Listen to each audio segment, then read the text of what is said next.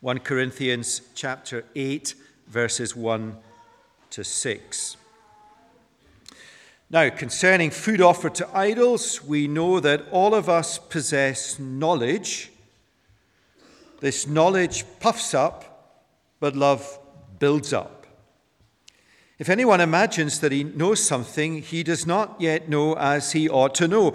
But if anyone loves God, he is known by God. Therefore, as to the eating of food offered to idols, we know that an idol has no real existence and there is no God but one. For although there may be so-called gods in heaven or on earth, as indeed there are many gods and many lords, yet for us there is one God the Father, from whom all things and for whom we exist, and one Lord Jesus Christ, through whom all things and through whom we exist. And then to the end of the section, chapter 10, verse 23, we're reading the two brackets of this section in 1 Corinthians 8 through 10. So 1 Corinthians chapter 10, verse 23, all things are lawful, but not all things are helpful. All things are lawful, but not all things build up. Let no one seek his own good, but the good of his neighbor. Eat whatever is sold in the meat market without raising any questions on the ground of conscience. For the earth is the Lord's and the fullness thereof. If one of the unbelievers invites you to dinner and you are disposed to go, eat whatever is set before you without raising any question on the ground of conscience. But if someone says to you, this has been offered in sacrifice, then do not eat it for the sake of the one who informed you and for the sake of conscience. Now, I don't mean your conscience, but his. For why should my liberty be determined by someone else's conscience?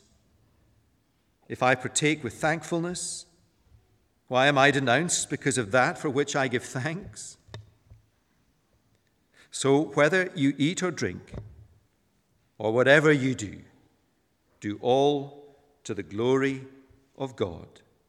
Give no offense to Jews or to Greeks, or to the church of God, just as I try to please everyone in everything I do, not seeking my own advantage, but that of many, that they may be saved.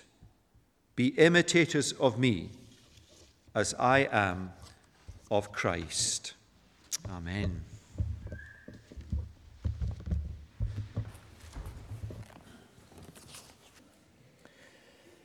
Our Father in heaven, we do pray that you would open our hearts to hear your voice as we study your word. And we pray for the fruit, that we would grow more like your Son, that we would care more for your glory and the salvation of others. In Jesus' name we pray. Amen. Well, here we are. We've come to the final talk in our series in 1 Corinthians 8 to 10. And the whole of this series has been grappling with the question of how we as Christians engage with the world around us. How free are we to engage with the world around us? And what are we going to use our freedoms for? Are we going to use them for ourselves or for others? Now, I realize if you've just kind of come to visit church this morning, if you're just looking in on the Christian kind of life, it might sound a bit odd, this question. Like, why do you need to worry? What's the problem with the world around? But the Bible would say the issue with the world around us is idolatry, that is, worship of other gods, false gods. This letter was originally written to a church in Corinth, and that society was absolutely chock full of idolatry. It was a kind of melting pot city. There were ports nearby, trading routes going right through. It was full of different cultures, different backgrounds, different religions. A city full of temples, pagan gods, all sorts of cultures. And so these Christians faced the issue, well, how free are we to engage with an idolatrous world around us? Can we eat food sacrificed to these idols? Can we go to the same feasts and ceremonies that our friends and colleagues are going? Can we go to the yoga classes, the Halloween parties, the Christmas events, given the way everyone else is celebrating? And the default answer for the Corinthians was, yeah, of course we can. Of course we can. We know our Bibles, we know our rights, we're Christians, we're really clear. This is all nonsense. We don't believe in this. There's only one God. So of course we can go along knowing it's nonsense. I mean, it's just chicken they're eating, not serious at all. But if you were here last week for the first part of chapter 10, you will have seen that actually God does take idolatry really seriously. Not the chicken, he did make that. Not the idol, that's false. But the worship, the idolatry, the giving of glory to something other than the Creator God, the God of the Bible. That, in fact, is really serious. In fact, last week we were told that there are demonic spiritual powers, invisible forces in this world, diverting worship from God to these other things. Idolatry is a kind of glory robbing, a theft of the worship due to the one true Creator onto things within his creation. And last week we were told to run a mile from participating in that. And we need to realize that while it might not be as obvious in Morningside as it was in Corinth, we need to realize that Edinburgh is a city full of different idols. Colossians 3 says greed is idolatry. I wonder if there's any greed in this city. There are still obvious ones today, aren't there? I mean, there are plenty of religions around us in this international city. There are monotheistic religions, Judaism, Islam. There are Eastern religions, Hinduism, Sikhism, Buddhism, Confucianism. There are New Age religions, a kind of pick-and-mix paganism or a pick-your-own spiritualism. They're all represented. We may not have friends in every category, but they're all in the city. And actually, it's not just those explicitly religious forms of worship. More subtly, in this city, as in every city on the planet, there's the idolatry of taking something good that God has made and making it the ultimate thing, a God substitute. So there's the worship of a sports team. There's worship of a music group, a shopping experience, a celebrity, an ideal of how you look physically or fashion-wise, a career or business reputation, a dream relationship, an enviable social media profile, a successful family, a beautiful home.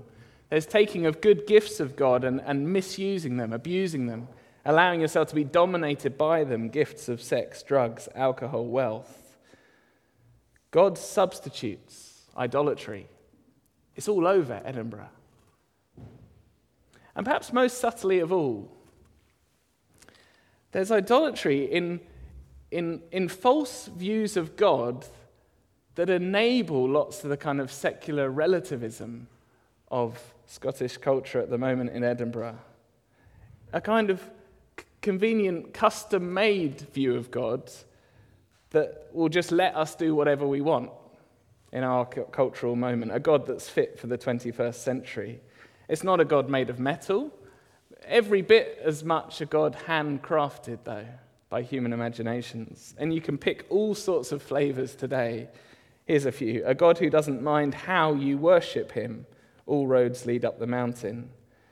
Or a creator who has no rights to speak about in discussions about the start or the end of life. Or a God who'll keep his nose out of public affairs, a God who's kind of happy to be a hobby on the weekends. Or conversely, the opposite, a God you can speak about in public but has no rights over my private life.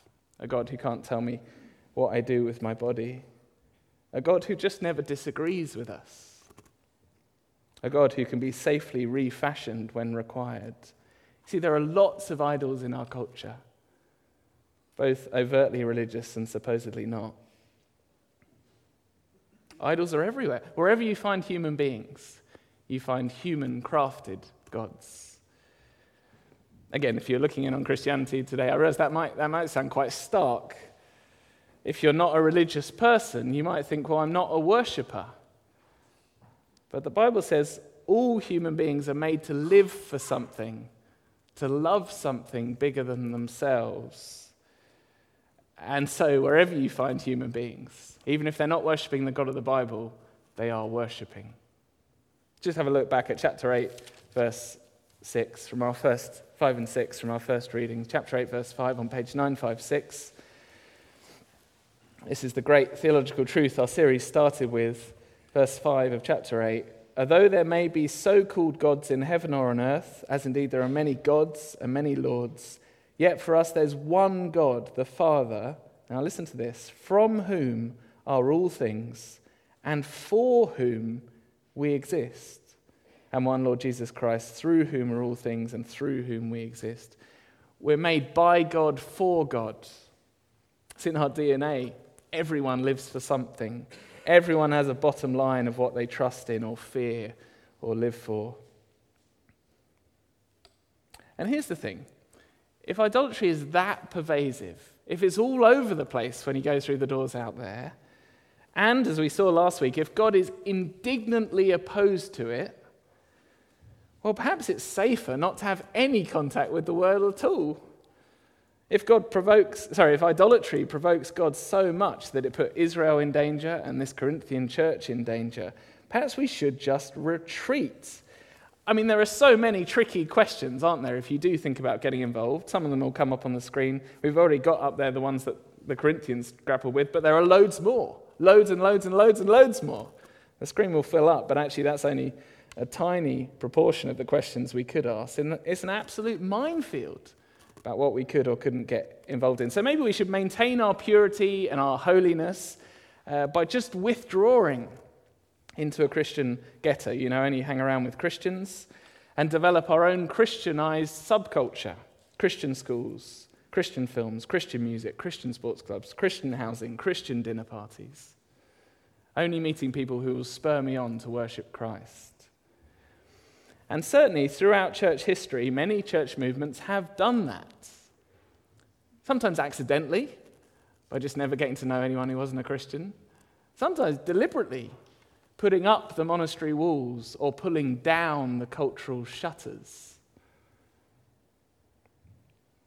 And to be honest, if 1 Corinthians 10 had ended at verse 22, I think that might have been understandable. We don't want to provoke the Lord to jealousy. Surely it's safer just to pull out, just withdraw, just live in a safe, happy Christian culture, subculture. But what's striking is this passage we've got this morning carries on. And just look at where the focus turns to in verse 24. Let no one seek his own good, but the good of his neighbor. It's a passage that returns to the idea of engaging with the world around us. Hard to seek the good of your neighbor if you never talk to them. Or verse 27, if one of the unbelievers invites you to dinner and you're disposed to go, eat. Go, eat, whatever's set before you. Or verse 33, give no offense to Jews or to Greeks or to the church of God, just as I try to please everyone in everything I do. This whole section ends not on the note of warning, run away, but instead steps back to a summary that puts all of the jigsaw pieces together. The chapter 8 jigsaw piece, think about your weaker brother. The chapter 9 jigsaw piece, reach out to those who don't know Jesus, as well as the chapter 10 jigsaw piece. It's drawing the threads together. And it's going to give us some worked examples. What does it actually look like to go through this process on the ground? So that's what we're going to do. You'll see on the back of the handout, the white piece of paper, there's an outline of where we're going. We're going to start spending some time on the big principles from the top and tail of the passage, and then we'll go into some specific case studies. And we'll do the case studies that Paul gives in verses 25 to 30, and then we'll do some real-life ones for us. So if you've ever wondered what Christians should think about halal food, or yoga, or Christmas parties at work, or topically Halloween, we are going to get there. But first off, the big principles. And the overarching one is there in verse 31, isn't it? Verse 31, do all to the glory of God. This is the kind of bottom line for a Christian. It's the direct flow out of what we saw in chapter 8, verse 6. If you know that there's only one God, through whom everything exists, for whom everything exists, well, of course, every day, every minute, every place, we live for that God. All the stuff we do in verse 30 is to be done in thankfulness to him. And verse 31, in worship of him. So whether you eat or drink, whatever you do, do all to the glory of God. Let's click the slides on one more and put that up at the top. That's a great theme verse for the Christian life. We're just doing the first half of it at the moment. It's also a great diagnostic question. If you are facing one of these tricky issues, should I get engaged in a particular activity in life? It's worth asking, can I honestly do this to God's glory? Of course, that would immediately rule out anything that God speaks against in his words. But I think it's also helpful in the grayer areas where it's hard to draw the line. Can I give him thanks for this activity, or am I joining in with the thanks and glory and worship going somewhere else? I was sitting in a small group last week that were discussing that, about supporting football to God's glory. What would it mean? What songs would you not sing at the stadium? Similarly, at a music concert, how can you appreciate an artist's God-given gifts without participating in the celebrity worship that goes on at gigs?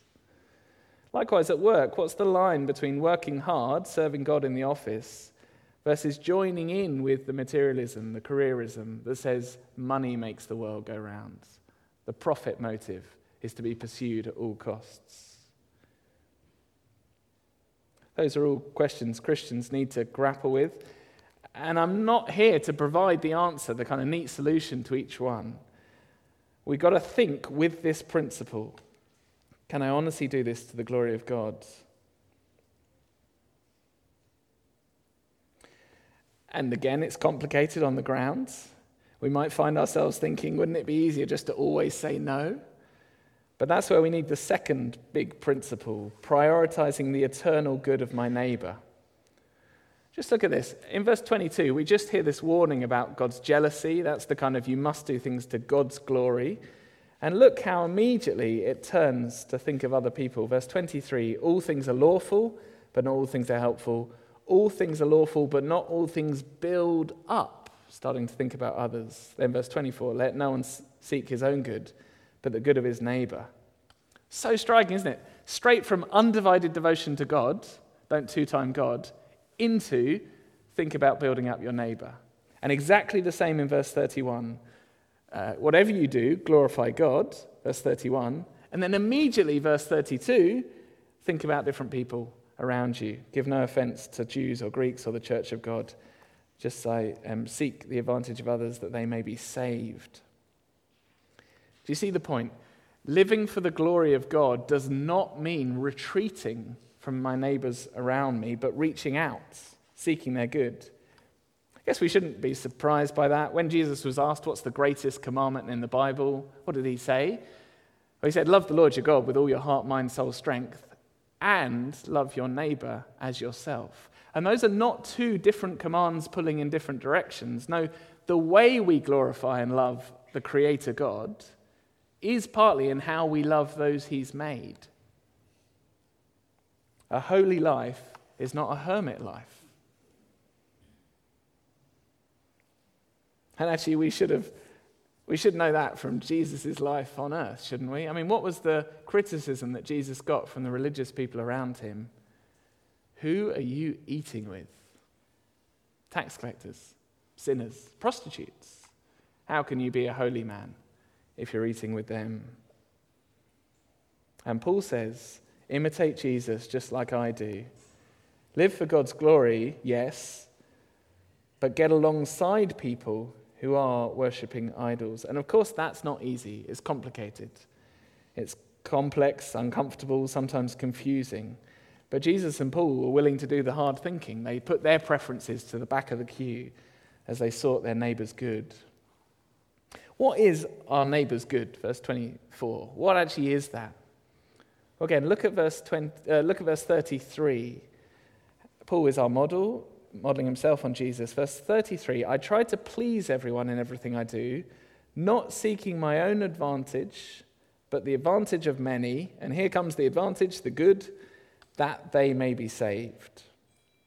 That's the primary good, the eternal good of our neighbour, that they may be saved.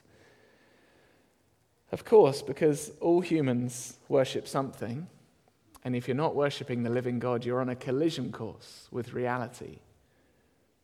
And so Paul, in seeking the good of those around him, was always seeking for a chance to speak of Jesus to them. Think back to the stuff we saw at the end of chapter 9, where he says, I'm free of all, but I make myself a servant to all, that I might win more of them. Or he said, I've become all things to all people, that by all means I might save some. I do it all for the sake of the gospel, that I may share with them in its blessings. Paul went around minimizing cultural offense, going as far as he could culturally to meet people where they were at, all so that he might share the good news of Jesus and offer them salvation. Now, what does this look like on the ground? Sometimes you hear Christians say that their kind of big aim in getting to know friends who aren't Christians is so that their friends would think Christians aren't that weird. You know, kind of, maybe they'll think we're a bit cooler if I join them at the concert or whatever, or watch that TV program with them. Maybe they'll think we're not as strange as the TV suggests we are. And actually, that can be a necessary step. I mean, there are lots of misunderstandings and barriers about Christianity. But Paul would never have settled for just that. His aim in life was not to be popular or to have people think, oh, you guys are all right. He wouldn't have stopped there because his ultimate aim was very clear. He wanted to see people saved. He wanted them and looked for an opportunity to speak about the Lord Jesus. He did that both for their sake and, of course, for God's glory. This is how the two principles fit together. Remember what we said, idolatry is glory theft. It's diverting worship that's due to God to something else. Every person was made for him and by him. And so for God's glory, Paul would seek to win people to salvation. Likewise, Jesus, the only man who ever lived for God's glory every day, the only man who always loved his neighbor as himself, well, his priorities were very clear. He was compassionate, and not just to heal or to feed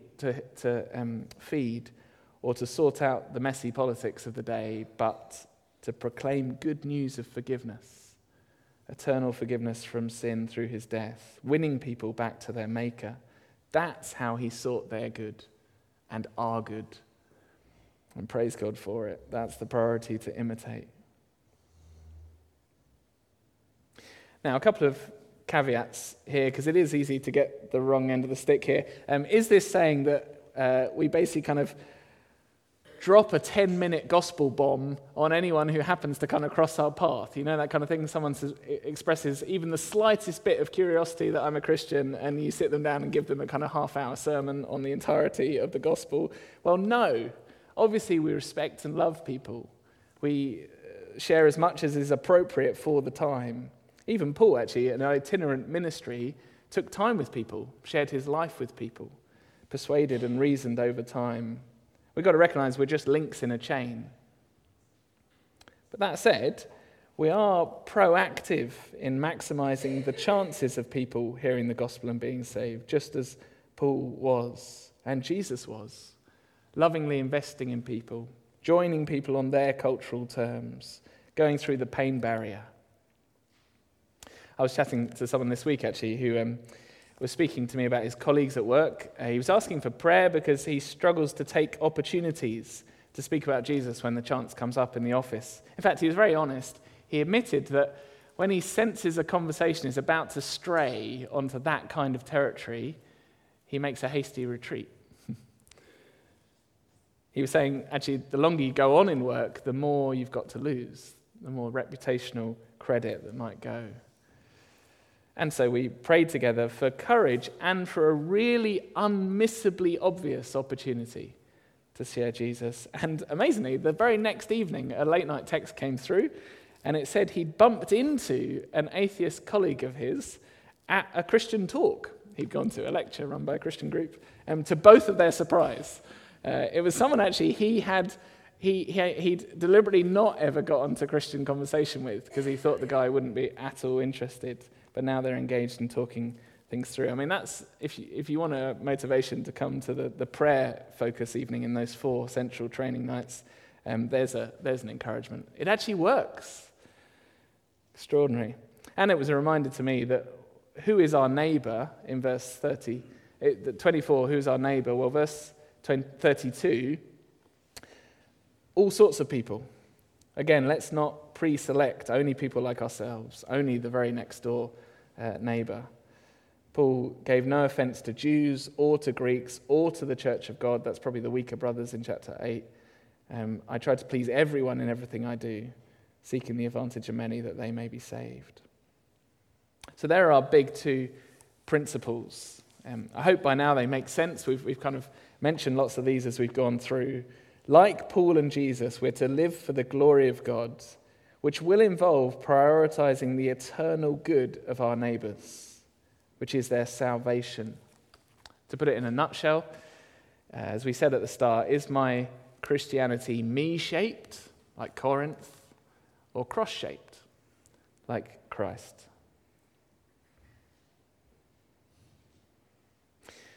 Now, in a moment, we'll get to the nitty-gritty scenarios. Just to add my commendation for those, the central training things as all our small groups gather together. They really are. I know sometimes we can feel like any mention of evangelism feels like a beat-up, but they're really not going to be a beat-up. The idea is a kind of G-up or a leg up. They might not be the right phrases, but G-up as in we'll share some of the encouragements of what's already happening and some imaginative ideas about how do we engage with the world around us. And we'll share some practical help and kind of support in our groups as we try and take one step forward. And where for some of us this will be stuff we've been consciously trying to do for years or for months. Others of us, we still haven't taken the plunge to pray for something or try something.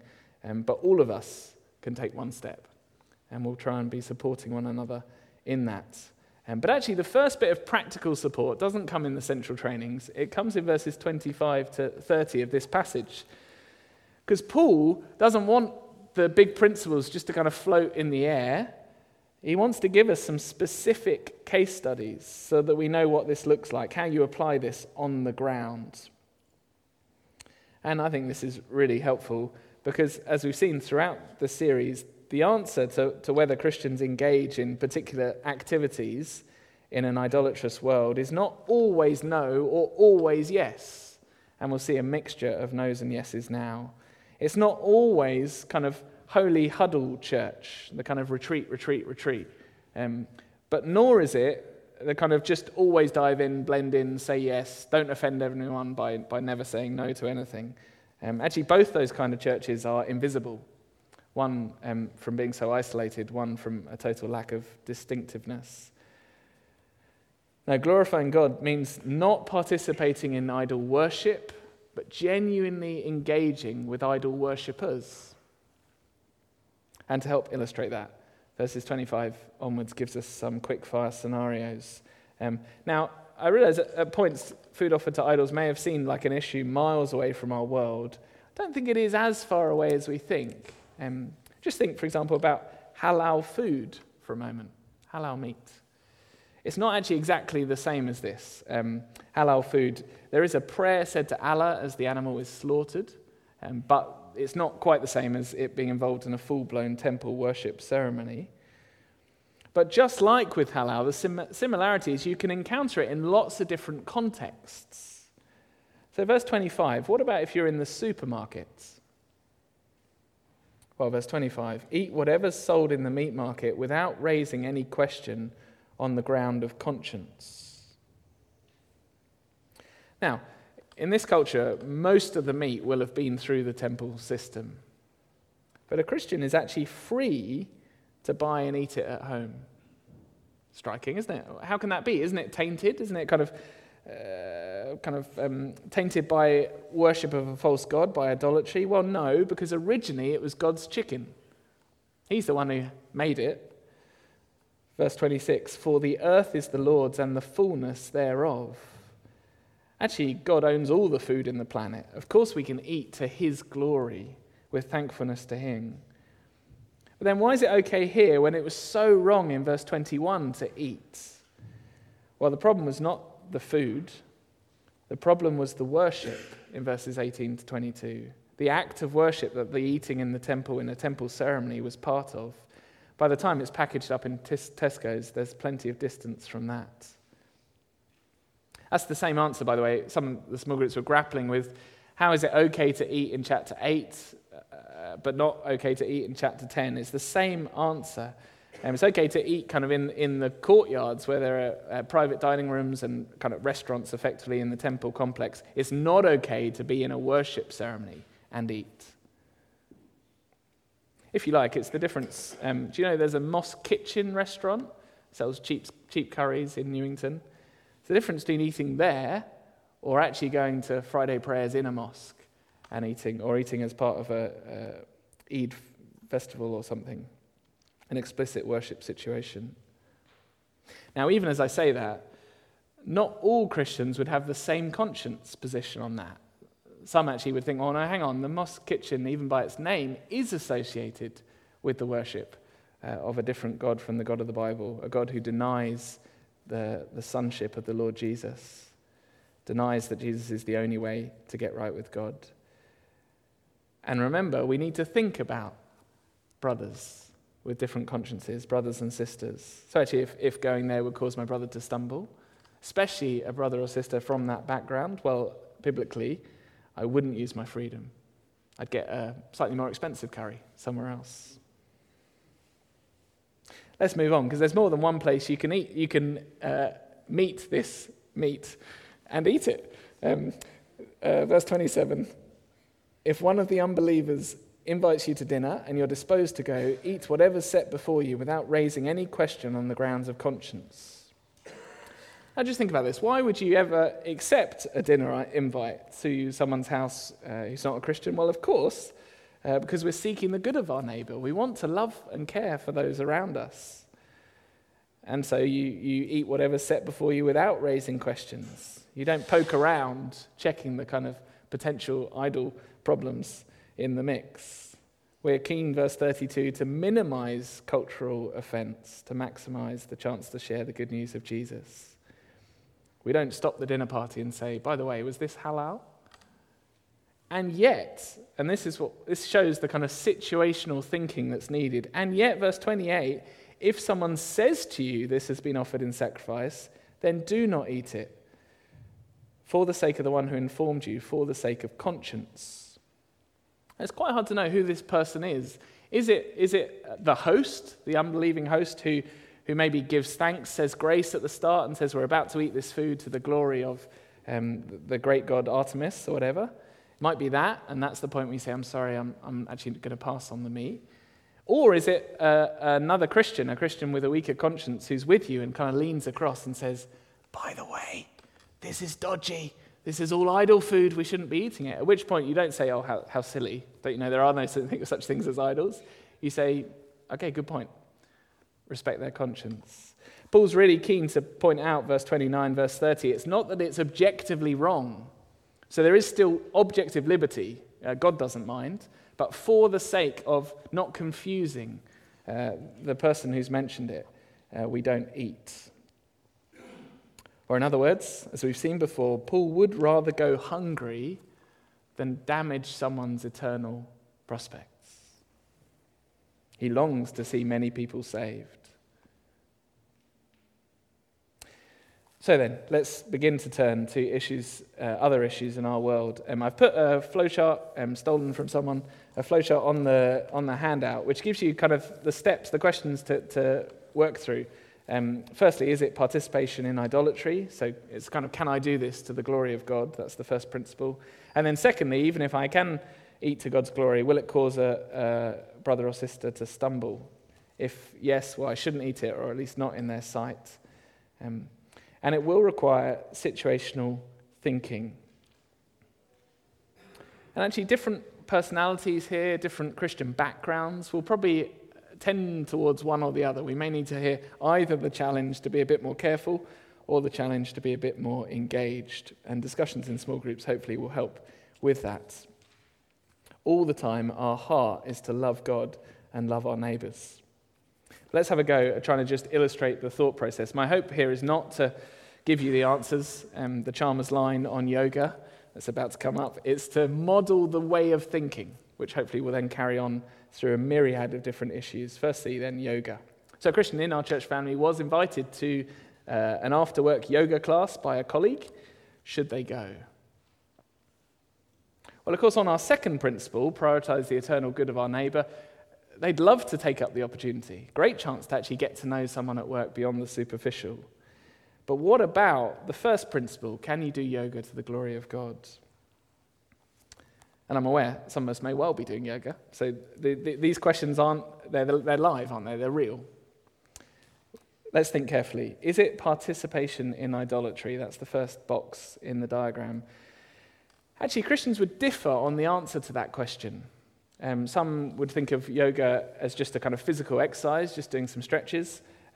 Others would say, well, no, hang on, the roots are in Eastern spirituality, meditation, connection with pantheistic gods. And I think different classes, different yoga groups would place very different emphases. Some would have a meditation element, a spiritual element. Others would have stripped it to be what they say is just a physical class. But of course, because there are different consciences on this as Christians, the question of what would a weaker brother or sister think is an important one. One Christian in this church family spoke to someone from an Indian background for whom the particular positions you engage in yoga could not be divorced in their mind from an opening of oneself to God's different to the Bible. So that person chose to do Pilates to get to know people rather than yoga.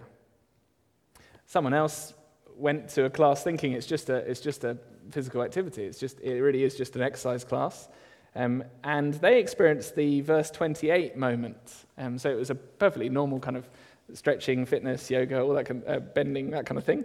And then there was a moment just at the end where they were told to breathe in and connect with the life force that the earth gives us. Suddenly it became a spiritual activity, a worship activity. And that was the moment they thought, right, I'm going to need a different class. At that point you might think, well, hang on, this all sounds so complicated and a bit risky. Wouldn't it be easy just to turn down the invite? But remember, glorifying God doesn't mean we run away from our neighbours. So then, what about Halloween? There's a topical one this week. And again, different Christians have different views on whether to join in or run a mile. I actually discovered this week 2 of our elders have taken quite different approaches to this in our families. And it's worth stopping and thinking, how would these 1 Corinthians gospel principles apply? Some of us may have never kind of done that consciously. Maybe we've just had a kind of instinctive reaction to either join in or run away. It's interesting, Jessie and I, she's from America, and in the area she was, it was totally common for Christians to kind of go all in. It's just a fun night where you dressed up and collected sweets, harmless fun. My family would have, that night, turned the lights off, closed the curtains, and had nothing to do with it. It's a night when evil is celebrated. But what does it look like to think like Christ and Paul on Halloween nights? Well, let's work through the questions. Is it participation in idolatry? Is it idol worship? And are we participating? Well, no doubt, both from the roots of the festival and actually from its kind of character in lots of the costumes and the topics kind of being celebrated, there is a kind of an inversion of good and evil, a kind of celebration of anti-God, a kind of trivialization of the occult. So you might well say, yes, hang on, there is some strange idolatry going on here. But even if that's right, what does it look like to participate or not participate in that worship? Well, Christian families will vary on this. Godly, Bible-believing families I know, some would dress up in a costume, but it be clearly not a Halloween kind of costume, the kind of Bob the Builder approach to it, or decorate the house or the classroom with very different kinds of decoration. In our kitchen, we've got some pumpkins, but they're coloured in with different ways, not carved into scary-looking faces. Some may think, actually, it's better to not get involved, but come up with a positive alternative. So we as a church family have the big night in going on Halloween night, a positive alternative to engage with people around us. There'll still be lots of fun, but it will be wholesome and pointing to Jesus. Each of us need to apply the principles in conscience. And I guess as we begin to do this more and more as a church family, we may have regrets. Some may think, whoa, I never even took seriously the risk of idolatry. Others, like me, may think, it was so hard to meet our neighbours, and one night they came round to visit and knock on our door, and we ignored them. Slightly ironic, isn't it? But let's be creative in thinking, how can we engage and still glorify God? Our time is pretty much up. Let me just mention two more very briefly, because they're ones which are coming up a lot. And this obviously isn't going to be nearly enough time to properly talk them through, so I hope we do continue talking. And please ask me questions, and the other elders and preachers, and we'll have chances, hopefully, during those central nights, you can ask questions if they're coming up in groups. But what about, lots of you have raised the question, how should you respond to an invitation to a same-sex wedding? It's been a regular question that's emerged. And I want to say the principles are exactly the same. So work through them. Can I glorify God being there? I want to minimize cultural offense. I want to engage with people around me. So let's quickly run through the flowchart. Is it participation in idolatry? Actually, I think it does depend what kind of wedding it is, actually. I think the difference between a registry office kind of wedding and a church wedding is quite a big difference, a civil ceremony or a religious one. It also makes a big difference if the people are Christians or not. If they're saying they profess Christ whilst behaving in a way that doesn't agree with the Bible, that puts it in a different category. You might want to go back and listen to the sermon online of 1 Corinthians chapter 5, which is very clear. If you just look at chapter 5, verse 9, it's worth turning. Chapter 5, verse 9, page 954.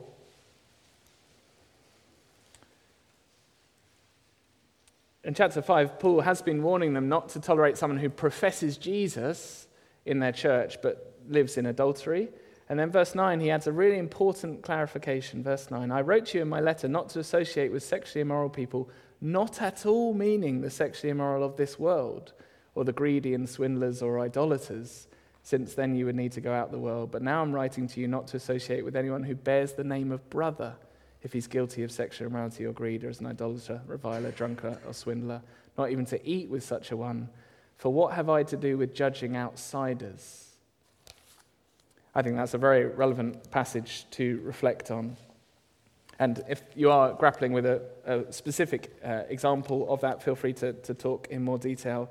But actually, the final issue I want to close on is not one that will be relevant to a subset of us, but one that's relevant to every single one of us, which is, what do you do with Christmas?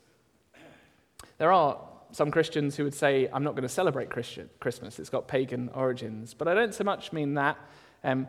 I mean all the consumption that goes on around Christmas, the office parties, the huge materialism when it comes to gifts, the excess of eating and drinking. How do Christians engage with a celebration that has become idolatrous in our culture? What an opportunity it is to get alongside people. How do you do it in a way that glorifies God? I'm not going to give us the answers. I think it's one we need to think through with each other. I know in terms of the office party, I know there'll be some who will go along but decide not to drink that night. It's just easier to draw a line there. Some might go to a kind of meal and drinks phase but not go to the club afterwards. Others might find alternative ways to celebrate Christmas with their friends and colleagues and neighbours. It's precisely the kind of area we need careful situational thinking that's driven by the heart that Christ had, a heart desiring to glorify God and seek the good that is the eternal salvation of many. Our Father in heaven, we do pray so much you would make us more like your Son. We pray, like Paul, we would be able to relegate our preferences, our advantage, our comfort behind living for your glory and the salvation of many.